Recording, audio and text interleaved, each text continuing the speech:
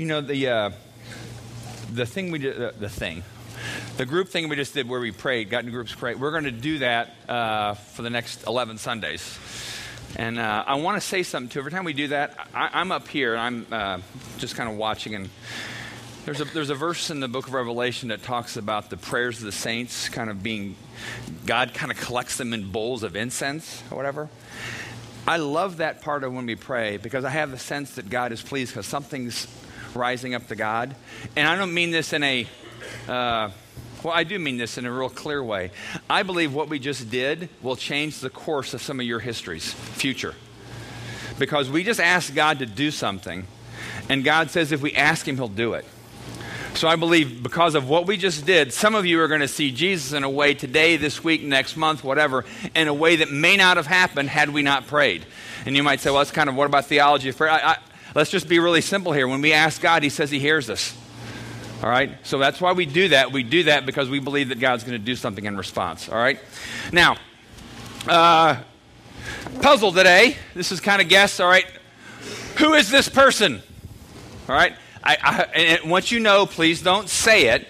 If you know, just kind of wave your hand. I'm not going to call on you, but I'm sure nobody knows now unless they've seen them. All right? All right, let's take off one piece of the puzzle. Okay, still don't say. Anybody know? Just maybe. Oh, you know. My wife.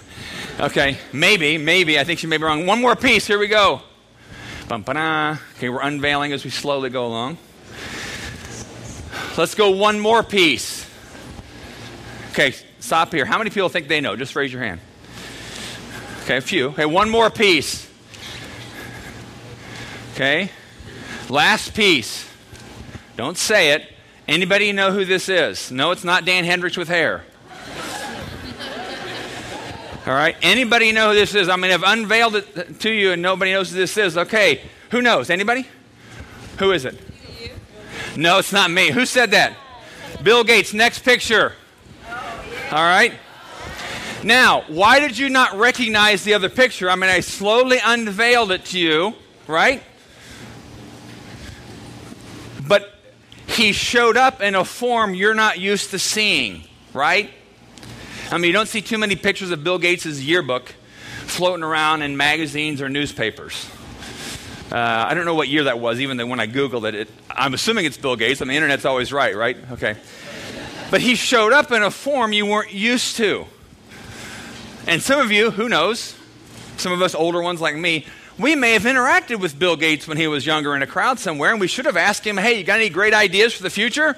Can I be in on it? All right? Who's to say that when people, I've seen pictures of Bill Gates and his kind of entourage when they first started Microsoft. It was a bunch of yo-yos in a garage. It's like least likely to see, but so he showed up in a form that we weren't used to seeing, and now we know it's who it is. How many times do you think Jesus has showed up in a form or in a manner or in a way that you're not used to seeing or hearing or experiencing, and you missed him? How many times do you think that's happened to me or you? How many times has Jesus shouted at us, or he showed up in a room, showed up in our lives in some way, and we missed him? Either because we didn't see, we didn't hear. The Bible says that Jesus, there's times in which we don't, even if we're entertaining strangers, we may be entertaining God. We don't know. Angels. We don't know. There may be an angel in this room. We don't know. Now, I'm not saying that to be overly spooky or weird, although it is weird, but it's true that there's things that can happen. But I'm not talking about just those kind of physical, man. There's ways in which Jesus shows up in our daily lives in very ordinary but yet profound ways, whether it's through the words of someone else and they say something and you're like, wow, that's exactly what I needed to hear. Or a strong impression that you can't shake, like, wow, why do I keep thinking about going to that person's house and bringing them a meal tonight? I have no reason why I'm doing this. Or maybe it's just something you read in Scripture and a Bible verse seems to jump out at you in like 48-point font, highlighted, and then it shrinks back down, then it comes back up again, like, wow, what is this?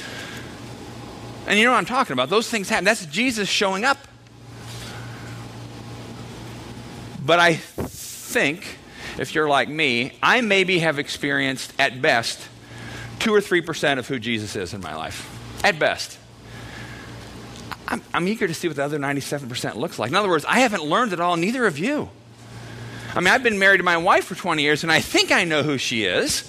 And there's been things about her I've understood, and that she's been willing to kind of open up and help me see and understand her. But I got a whole lot more about my wife I need to know. So what I'm saying is, for some of you who maybe have been Christians for a number of years, or you're Christians for a few years, or you're not really sure, you think, well, I've already got Jesus, I got my heaven ticket or whatever. Hey, there's a whole lot more to Jesus he wants to show to all of us. And there's not one of us here that doesn't need to have our peripheral vision expanded and our perceptions kind of expanded, because Jesus is likely to show up in your life in a way that you haven't seen him before. But it's still Jesus. That's still Bill Gates. It's just in a form you haven't seen him before. And I'm going to challenge you to kind of break your paradigms, take your paradigm frame of what you think Jesus is, and at least start loosening some of the nails and screws on that frame, because God will blow it open for you. All right? What we're doing starting today, we're doing a series in the book of Revelation. All right? It's the last book in the Christian New Testament, so it's about like here, It's the last book of the New Testament. And we're just going to start off reading chapter 1 today. And let me say this too. The book is called Revelation, not Revelations. All right, say that with me. Revelation, not Revelations. All right? It is a revelation of Jesus Christ. That's exactly how John starts it off. And we'll explain the context and who John is in a few minutes. But this is a revelation of Jesus Christ. So read that first part with me. This is a revelation of Jesus Christ. Some of the versions translated, they'll say this is a revelation from Jesus Christ. And others say of the nature of that preposition is it could have both effects. So this is a revelation of Jesus Christ. That is the frame of the entire book of Revelation. It's not significantly about bells and whistles. And I had friends growing up, they thought the Beatles were mentioned in the book of Revelation. I mean, the Beatles, the rock group, the Beatles. It's not about trying to figure out what all these symbols and signs mean particularly. They have a larger meaning and themes in our lives. But primarily the book of Revelation is a revelation of and about and from Jesus Christ, which God gave him to show his servants the events that must soon take place. Just follow along. He sent an angel to present this revelation to his servant John. So it's interesting. Jesus sends an angel to John. Weird meter's a little high on that one, but it's true. And shouldn't be weird, it should be normal. Jesus sends an angel to tell John, who faithfully reported everything he saw. This is his report of the word of God and the testimony of Jesus Christ. God blesses the one who reads the words of this prophecy to the church, and he blesses all who listen to its message and obey what it says, for the time is near. This letter is from John to the 7 churches in the province of Asia, and I'll explain that in a second. Grace and peace to you. So this is a letter now he's writing. Grace and peace to you from the one who is, who always was, and who still is to come. So this would have been read in some of these churches in the early century of the church. From the sevenfold Spirit before the throne, and from Jesus Christ. He is the faithful witness to these things, the first to rise from the dead, and the ruler of all the kings of the world. All glory to him who loves us and has freed us from our sins by shedding his blood for us. He has made us a kingdom of priests for God his Father. All glory and power to him forever and ever. Amen. Look, he comes with a cloud of heaven. So John's now kind of writing this hymn or this poem that he was aware of. And everyone will see him, even those who pierced him. And all the nations of the world will mourn for him. Yes, amen. I am the Alpha and the Omega. This is the words of Jesus now. The beginning and the end, says the Lord God. I am the one who is, who always was, and who is still to come, the Almighty One. I, John, am your brother and your partner in suffering in God's kingdom and in the patient endurance to which Jesus calls us. I was exiled to the island of Patmos for preaching the word of God and for my testimony about Jesus. All right, now, next slide. Patmos is an island off the coast of what is now Turkey. It was actually part of Greece as well at one time. The little red dot is Patmos, the little red square. The yellow region is where the 7 different cities in what is now modern-day Turkey, but Paul refers to as the 7 churches of Asia, where those little towns and cities would have been, where this letter would have been circulated through those churches. And for some reason, Jesus had those specific churches in mind when he gave the message to the angel to tell John. All right, John, if you remember, this is the John who was the disciple of Jesus. So he would have known, so this is about AD 96. We don't know, it's plus or minus 3 or 4 years. We don't know. John didn't have his document timestamped by his Microsoft computer, so we don't know. But John would have been a teenager when he started following Jesus. He wrote the Gospel of John. He's the one that refers to often as the disciple Jesus loved, so probably one of the closer ones to Jesus. He knew Jesus really. He was the one that was at the cross when Jesus was dying. He was the only one who was still there. And we don't know exactly where all the disciples were at this particular time. So this is like, 30 or 60 years or so after Jesus' death. But a lot of the disciples at this point had been already martyred and killed. John was one who wasn't yet. As a matter of fact, tradition says that John just wouldn't die, even when people tried to persecute him. But in this case, because he preached about Jesus, he was sent in exile to this Isle of Patmos, which was this rocky, barren island that was reserved for prisoners or political or spiritual kind of prisoners that they just wanted to kind of get rid of. All right? So that's what's happening here. All right, John is writing this letter, and what we've already heard in the message is that he was writing these because that's what the Spirit of Jesus told him to write and send to these churches. All right? And it is a revelation about Jesus. Yes, the book of Revelation includes a lot of things that have a larger frame of kind of the drama of history that unfolds, but Jesus is always the lead role, always. He always shows up. All right? Now, Chip, go straight to the one that just says, Jesus, reveal yourself to me. I'm going to give everybody homework, but it's not really homework. It's just a challenge. I'm going to challenge you between now and 11/11, November 11th. Every day, pray this prayer. One-line prayer. You got time for that. That's like 15 seconds. All right? Jesus, reveal yourself to me. All right, say that with me. Jesus, reveal yourself to me. Or one more time. Jesus, reveal yourself to me. Sometimes in the morning late, I've been playing Jesus, reveal yourself to Kathy. That's my wife. Jesus, reveal yourself to Gretchen. That's my daughter. Mark, Allison, David. I've started to pray for people I know who aren't Christians. Jesus, reveal yourself to John.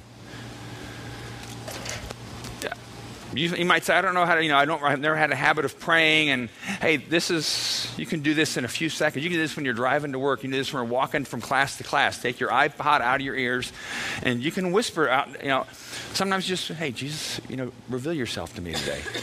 Or you're walking by somebody on campus, or you're walking by somebody at Target, or you're, whatever, where you work, and you might just say, Jesus, reveal yourself to the guy who has the office right next to mine, who I think he's so far from God, but you can do that, Jesus. I know you can. Reveal yourself to him.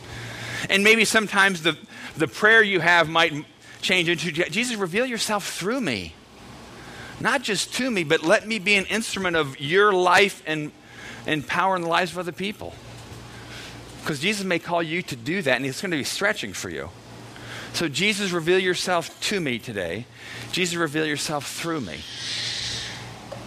But I'm going to challenge you starting today. I mean, this is the homework assignment that's ideal. It takes you like 15 seconds. I mean, you can say it as many times as you want to. You don't get any extra credit for it, but anyway, just, Jesus, reveal yourself to me. Jesus, reveal yourself to that person right there. Reveal yourself to the person in my life who's hurt me, who I really don't want to forgive. But Jesus, I do want you to reveal yourself to them. I do. I want you to. Not to get them, but to love them. Help them see. So all we're doing today is the very first line of the book of Revelation. This is a revelation from Jesus Christ. And the question we're going to ask is, how do we become the kind of people who see and hear and respond to a revelation of and from Jesus Christ? John was. The text we read even says that it says this was on a Sunday. It was on the Lord's Day. And John said he was praying. So here he is in exile. So he's having a church service all by himself. He said he was praying in the Spirit. We don't know exactly what that means, but there's a sense that he was kind of connected with God in a way that was unique, but not like weird or extraordinary. And he was hearing God kind of maybe an impression. He was seeing things that may have just been this visual kind of film, like he wasn't like creating it. Okay, I'm going to create a film. What am I seeing God do? And I was like, wow, I'm seeing something that's really. Now, in this case, his vision obviously has a lot more, it's more of a 3D kind of vision, which again, I believe God does.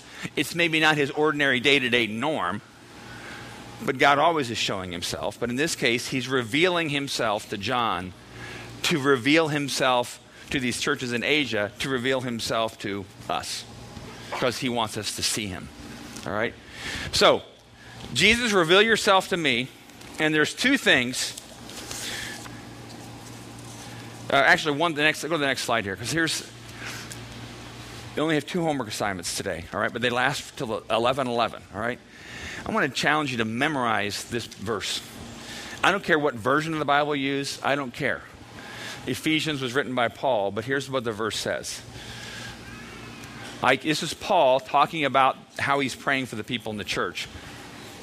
I keep asking that the God of our Lord Jesus Christ, the glorious Father, may give you the spirit of wisdom and revelation so you may know him better. All right? I keep asking that the God of our Lord Jesus Christ, the glorious Father, may give you the spirit of wisdom and revelation. So maybe your corollary to your prayer for your friend Joe is, God, will you give Joe the spirit of wisdom and revelation? Help him know you better. So two assignments, 2 challenges, and I'll mention these every week. Pray that every day. Jesus, reveal yourself to me. And memorize. Write it on a note card. Put it on your iPhone. Whatever. When you're standing in line at the grocery store, pull it out and look at it. When you're bored at home, pull it out and look at it. It's amazing how easy it is to memorize Scripture. We memorize all kinds of song lyrics. But asking God for the spirit of wisdom and revelation. Now, here's the question then. Okay, if I'm asking God to reveal himself to me, or Jesus to reveal himself to me, what am I likely to see? What am I going to experience? What's going to happen? What should I look for? What should I not look for? Okay, I'm praying for this. How will I know? And what is it I want Jesus to show me? Because I think if you're like me, sometimes we think we got it all figured out. But Jesus is like, no. I'm going to blow out the frame of your picture. That's not all who I am. This may be accurate. It's not all who I am. All right? First thing is going to be this. I'm going to say this, that Jesus, go to the next slide. Jesus wants to reveal his glory to you.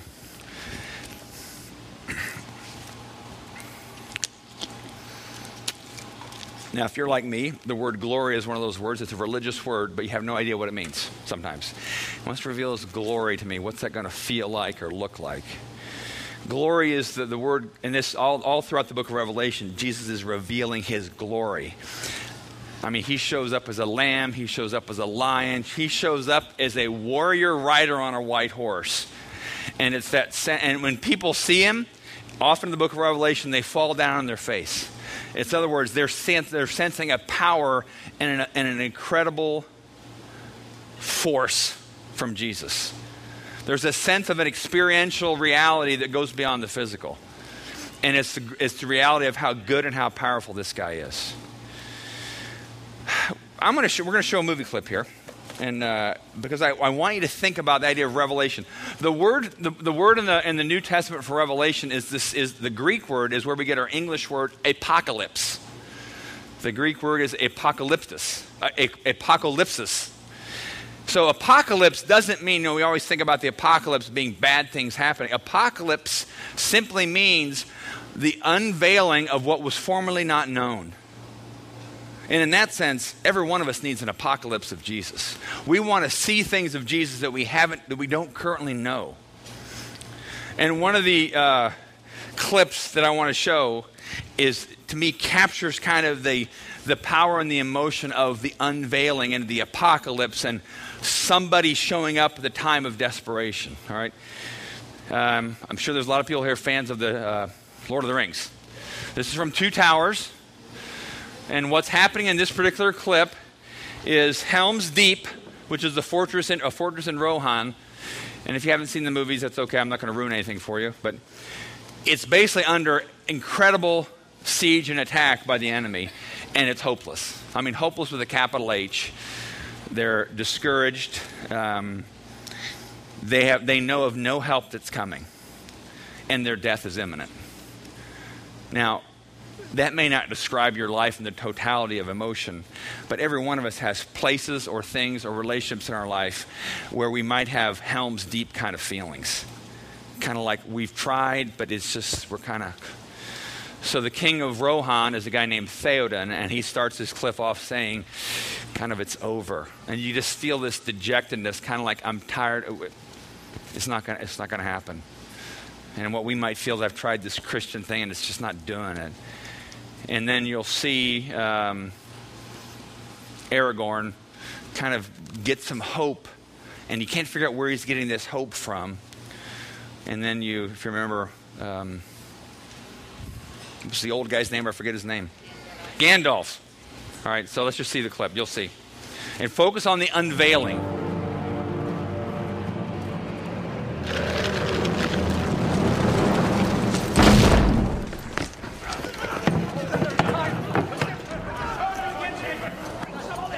The fortress is taken.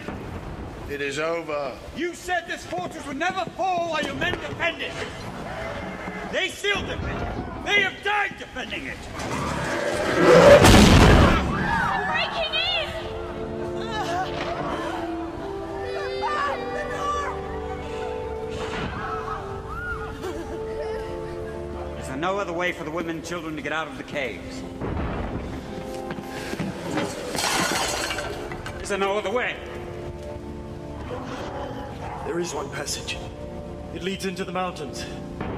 But they will not get far. The Uruk-hai are too many. Send word for the women and children to make for the mountain pass and barricade the entrance. So much death. What can men do against such reckless hate?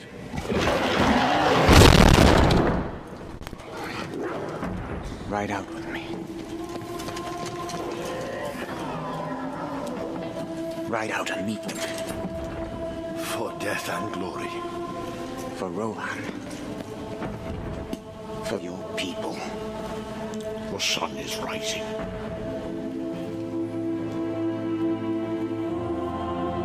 Look to my coming at first light on the 5th day. At dawn, look to the east.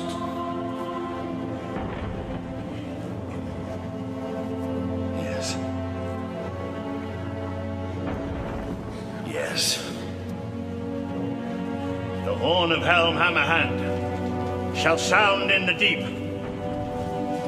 One last time. Yes! Let this be the hour when we draw swords together.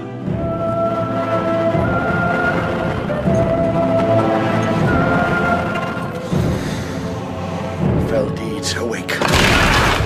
Now for wrath, now for ruin, and the red dawn!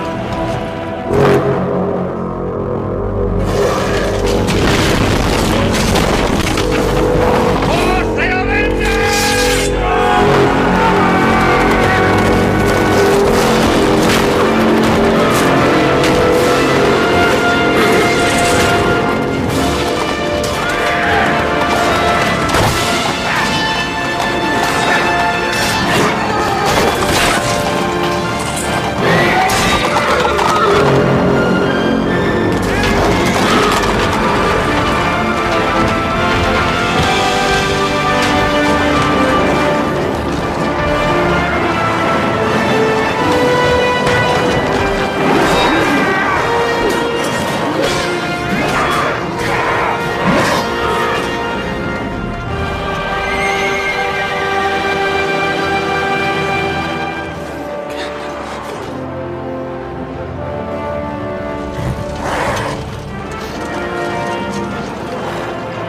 Theoden King stands alone. Not alone. Rohirrim!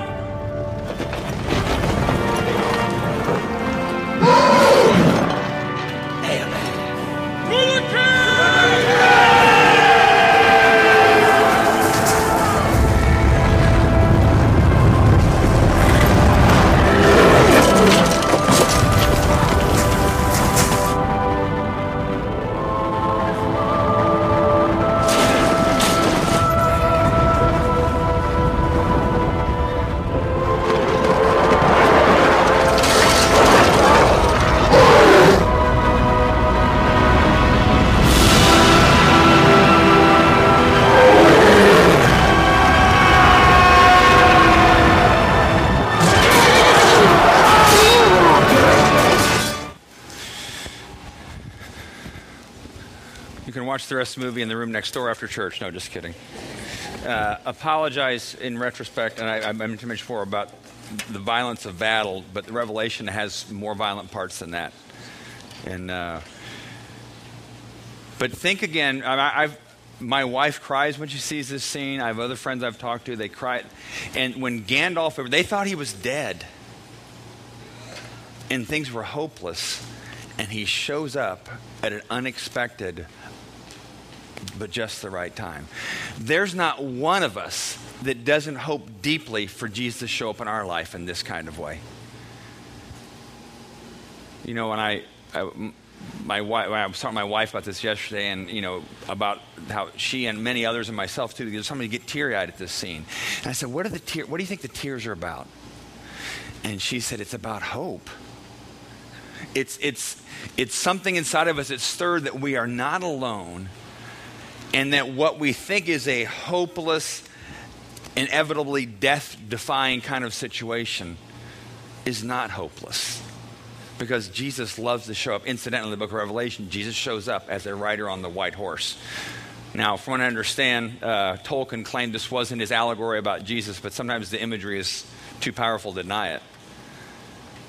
So it's like we would love that. I mean, think about a relationship situation or a secret habit of yours or your financial situation, and you would love for Jesus to show up. Now, he's not going to show up necessarily and dump $1 million on you, but he's going to show up with victory when you feel defeated. You remember how the king, he kind of had this downcast sense, and then somebody, Aragorn, hope without hope, somehow he believed it was still going to, something still good happen if they just acted with courage, trusting that what was good would happen. And then they all become kind of encouraged around, and then, because sometimes sometimes God asks us to do things before Jesus shows up, and what he asks us to do defies logic and rationality, but we do it because he tells us to. And then he shows up at whatever time he wants to, which will always be the best and right time. So yeah, Jesus wants to show us his glory. There's not one of us that doesn't want that. We want to see Jesus show up, and we want to see him soften somebody's heart who's hard-hearted toward us. We want to see him bring wholeness and health to your marriage when there's distance and hurt. And we want to see that happen. We would love to see that happen. There's not one of us that wouldn't die for that to happen. But here's an interesting part of the whole challenge here. Jesus wants to reveal his glory to us, and that's evident in the book of Revelation. But if we want to see that, there's something else Jesus also wants to reveal to us. And this is that he wants to reveal your sin to you. It's like, oh no, sin. We don't have to talk about it in church, do we? This is one of those kind of churches. The book of Revelation, it's fascinating because it opens up in chapter 1 like we've had. And then chapter 2 and 3, he starts talking to 7 different churches. And it's Jesus talking to them, and he's pointing out, hey, you're doing this well, and I want to commend you for this. But I have this complaint against you, Jesus would say to these churches, which were full of ordinary people just like you and me. This complaint against you. You are tolerating idolatry in your life. You are tolerating sexual sin in your life. You are tolerating divisiveness in your church and in your relationships. You're tolerating those things, and you're giving yourself over to those things. And then Jesus says, listen to what I'm saying. Because you need to see those things, because those are obstacles for you seeing my glory. You seeing me show up in my... it's not... Some of us, myself included, have grown up in backgrounds where obedience was for the sake of obedience. And obedience for the sake of obedience is what legalism is all about. We obey because we're supposed to. But the message of the book of Revelation, as well as all of the Gospels and all of the Bible for that matter, is we obey because that's the avenue and the pathway that God says, you want to see my glory, live life in the way I've asked you to live life. Obey what I tell you to do. Obey my commandments.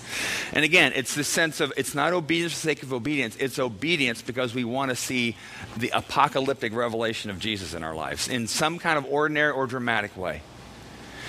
There's a passage of scripture, go to the next slide here. John, this is the gospel that John wrote. So John himself wrote this because he remembered Jesus saying this. And I want this to kind of frame your understanding of the book of Revelation, frame your understanding of how Jesus wants to show himself to you. He says this, whoever has my commands and obeys them, this is Jesus talking again, to the disciples like 60 years before John wrote Revelation. But this was still John. Whoever has my commands and obeys them, he is the one who loves me. He who loves me will be loved by my Father, and I too will love him and reveal, show myself to him. If you love me, if you have my commands and obey them, I will show myself to you. And that's an absolute promise. But it comes with a condition. It's not a condition like, oh, you have to do this, you have to put a quarter in the pop machine to get your Coke out, or 3 quarters or 4 quarters or whatever. But he's saying, if you want to have a relationship with me, you've got to obey the way I've told you to live life well. And if you do that, I will show myself to you. Some of you, and I've been here in those places, some of you are like, oh, I want to see God's glory. I want to see his rescue and redemption in my life. I want to see power and hope in my life. But I'm not going to let go of this habit right here. I can't. I just want that. Because what if Jesus doesn't show up? I need some kind of source of water.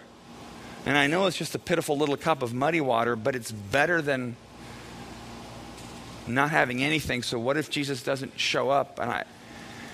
So some of us hold on to selfish issues in our life. Some of us hold on to sexual sin in our life. Some of us hold on to pride. Some of us hold on to financial greediness and the commands of God to give generously, not only to others, but even giving to the house of God, the church, and tithing. We say, well, I'm not going to do that. Because if God doesn't show up in my finances, if Jesus doesn't show up, I better have a little bit on the side just in case. And so if you want to see Jesus, you got to obey maybe there's someone in your life that you're like, you know what, that person hurt me, I will not forgive them. Then Jesus will not show himself to you. Because you are not obeying what he says when he says, obey me, forgive those who've hurt you. I don't reveal myself to you. So maybe it's a forgiveness issue. Maybe it's a habit issue. Maybe it's a sexual sin. Maybe it's pride. Maybe you have some authority over money and you've been dishonest, even to $1. And you're kind of like, well, but I kind of need that extra cash. But it's stealing still, and you know it. Or maybe you've been stretching the truth about a situation to make yourself look better. Interesting note, we never stretch the truth to make ourselves look worse, do we? All right? We always stretch the truth to make ourselves look better. So it's still factual. It's like the example I give is I'll be home late from work and I'll tell my wife, yeah, I told her I'd be home at 5:30, but yeah, there was this traffic problem. Well, what that meant was there were 2 cars in front of me at the stop sign. But I'm leading her to believe that there was a bigger problem, like a big traffic jam. Well, yeah, there was. It was just 2 cars in front of me. So I'm stretching the truth to make myself look better. So maybe some of you are in that habit of stretching, or you're right in the middle of a really fine crafted lie that God's saying, stop it and admit the truth. And again, this is not obedience for the sake of obedience. This is obedience for the sake of seeing the glory of Jesus in your life. Showing up.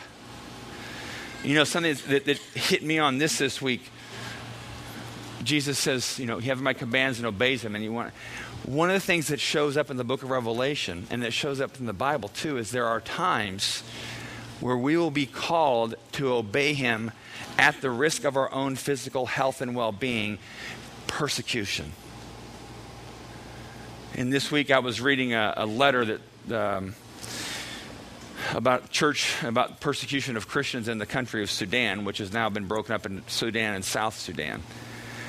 And there was part of the letter where it was talking about pastors getting nailed to trees. And I thought, I don't know if I want to know you that way, Jesus. Because I'm absolutely convinced those pastors who were nailed to trees know Jesus in a far deeper and richer way than any of us will ever know him. But I don't know if I want that. I do. But I don't, but I do, but I don't. You know what I'm talking about. And I sat at my dining room table and I was in a house by myself and I just started crying. Because I thought, Jesus, don't ask me to do that, but I will if you ask me. I don't want my wife and kids to be, I'm not predicting my own martyrdom. You know what I'm saying? But there's things we don't want Jesus to ask us to do. We don't want to obey his command to us because it will cost us. But in an odd sort of way, I envy those pastors who were nailed to trees because they know Jesus in a way I'll never know him. Maybe this side of heaven, I will. But there's a sense in which those who suffer for Jesus will know Jesus more deeply than any of us. And we have got to break that silly mold in our frames of saying, well, I'll do anything for you, Jesus. I just don't want to suffer for you. I don't want my reputation to be hurt among my friends, so I don't want to talk openly about Jesus with my friends because their psychological persecution is more than I can bear. And we're not talking about nails in your hands to a tree. We're talking about we don't like the fact that our neighbors or our friends or our classmates may think we're a little bit kooky or stupid because we believe in an invisible world where Jesus shows up all the time.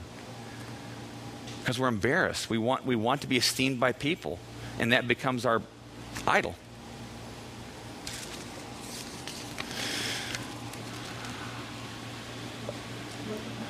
I gave you 2 assignments, 2 challenges. Jesus, reveal yourself to me. And then memorizing Ephesians 1:17. I don't want to overload you with assignments. I know what syllabus overload feels like. But here's a third verse. Go back to Here's a third thing I want to encourage you to do. Memorize John 14:21. The words of Jesus saying, "If you obey me, I will reveal myself to you." What would it be like if even half the people in this room were committed for the next 11 weeks to ask Jesus to reveal himself to us and to be committed in advance to obey anything he asked us to do? Because it's not just about changing our lives, it's setting a lot of people free. Some of you have neighbors and friends that you think are way, way, way far from God. But you commit yourself to obey what you already know Jesus said about purity of heart, forgiveness, and integrity. And then you tell Jesus, whatever you ask me to do, whatever command you give me, Jesus, I'm going to do it. Because if that's what's going to set my neighbor free or my coworker free or my mom and dad who I'm bitter against, if that's going to set them free because you asked me to do something, I will. And Jesus will show up not only in your home and in your life, he will show up in Bloomington. Isn't that what we want? We don't want to just hold on until Jesus dies and hope that we go to heaven and all the sinners get their just due. We want everyone to come to repentance. And that only happens when God speaks through us and uses us. Jesus, reveal yourself to me, but Jesus, reveal yourself through me. My body's yours. My mouth is yours. And here's the question I'll ask is, do you want to see him? Do you want to see Jesus? Do you want him to reveal himself to you? Are you willing to pay the cost if he does? And are you willing to endure the joy when he does? Are you hungry for the joy of what Jesus would be like when he revealed himself? Are you hungry for the life and the energy and the power that will come into you if Jesus reveals himself to you? Do you want to see him? That's the question only you can answer between you and God. Do you want to see him? Let's pray. Jesus, we do as much as we know how. I know most people in here would say, I desperately want to see Jesus. I don't want to do this Christian religious thing just like a exercise bike where I'm just spinning wheels but never going anywhere, never seeing anything happen in powerful, life-giving ways in my life. So Jesus, we want to see you. And will you help us to unscrew and unglue and unnail the frame that we've put around you and that allow you to be who you are completely and reveal yourself to us. And would you reveal not only your power to us, but your love and your tenderness and your forgiveness. And we ask this all in the name of Jesus. Amen. We take communion every week. We finish, and this is yet another way, in a sense, that Jesus has revealed himself to us. And he said to his disciples, the same night, he said, if you love me, you'll obey me, and I'll show myself to you. He said, take this bread, take this cup, and when you eat it and drink it, you'll remember me. Not only remember, you'll remember what I've said to you. You'll remember that I can show up in your life again. Here's how we do it at Exodus. Anybody's welcome who would say they want to be a follower of Jesus as much as you know of your own heart. If you're saying, I want to follow Jesus, but I am willingly holding on to this issue that I do not want to let go of, then please do not come for your own well-being. All right? We don't check who's up and down, so don't worry about that. While we sing, Christina's going to lead us a couple more songs. We'll start to sing. There'll be people at each of the rows or aisles to offer you the bread. You tear off a piece, offer you a cup, and you just dip it in the cup. Most people eat it right there. Some people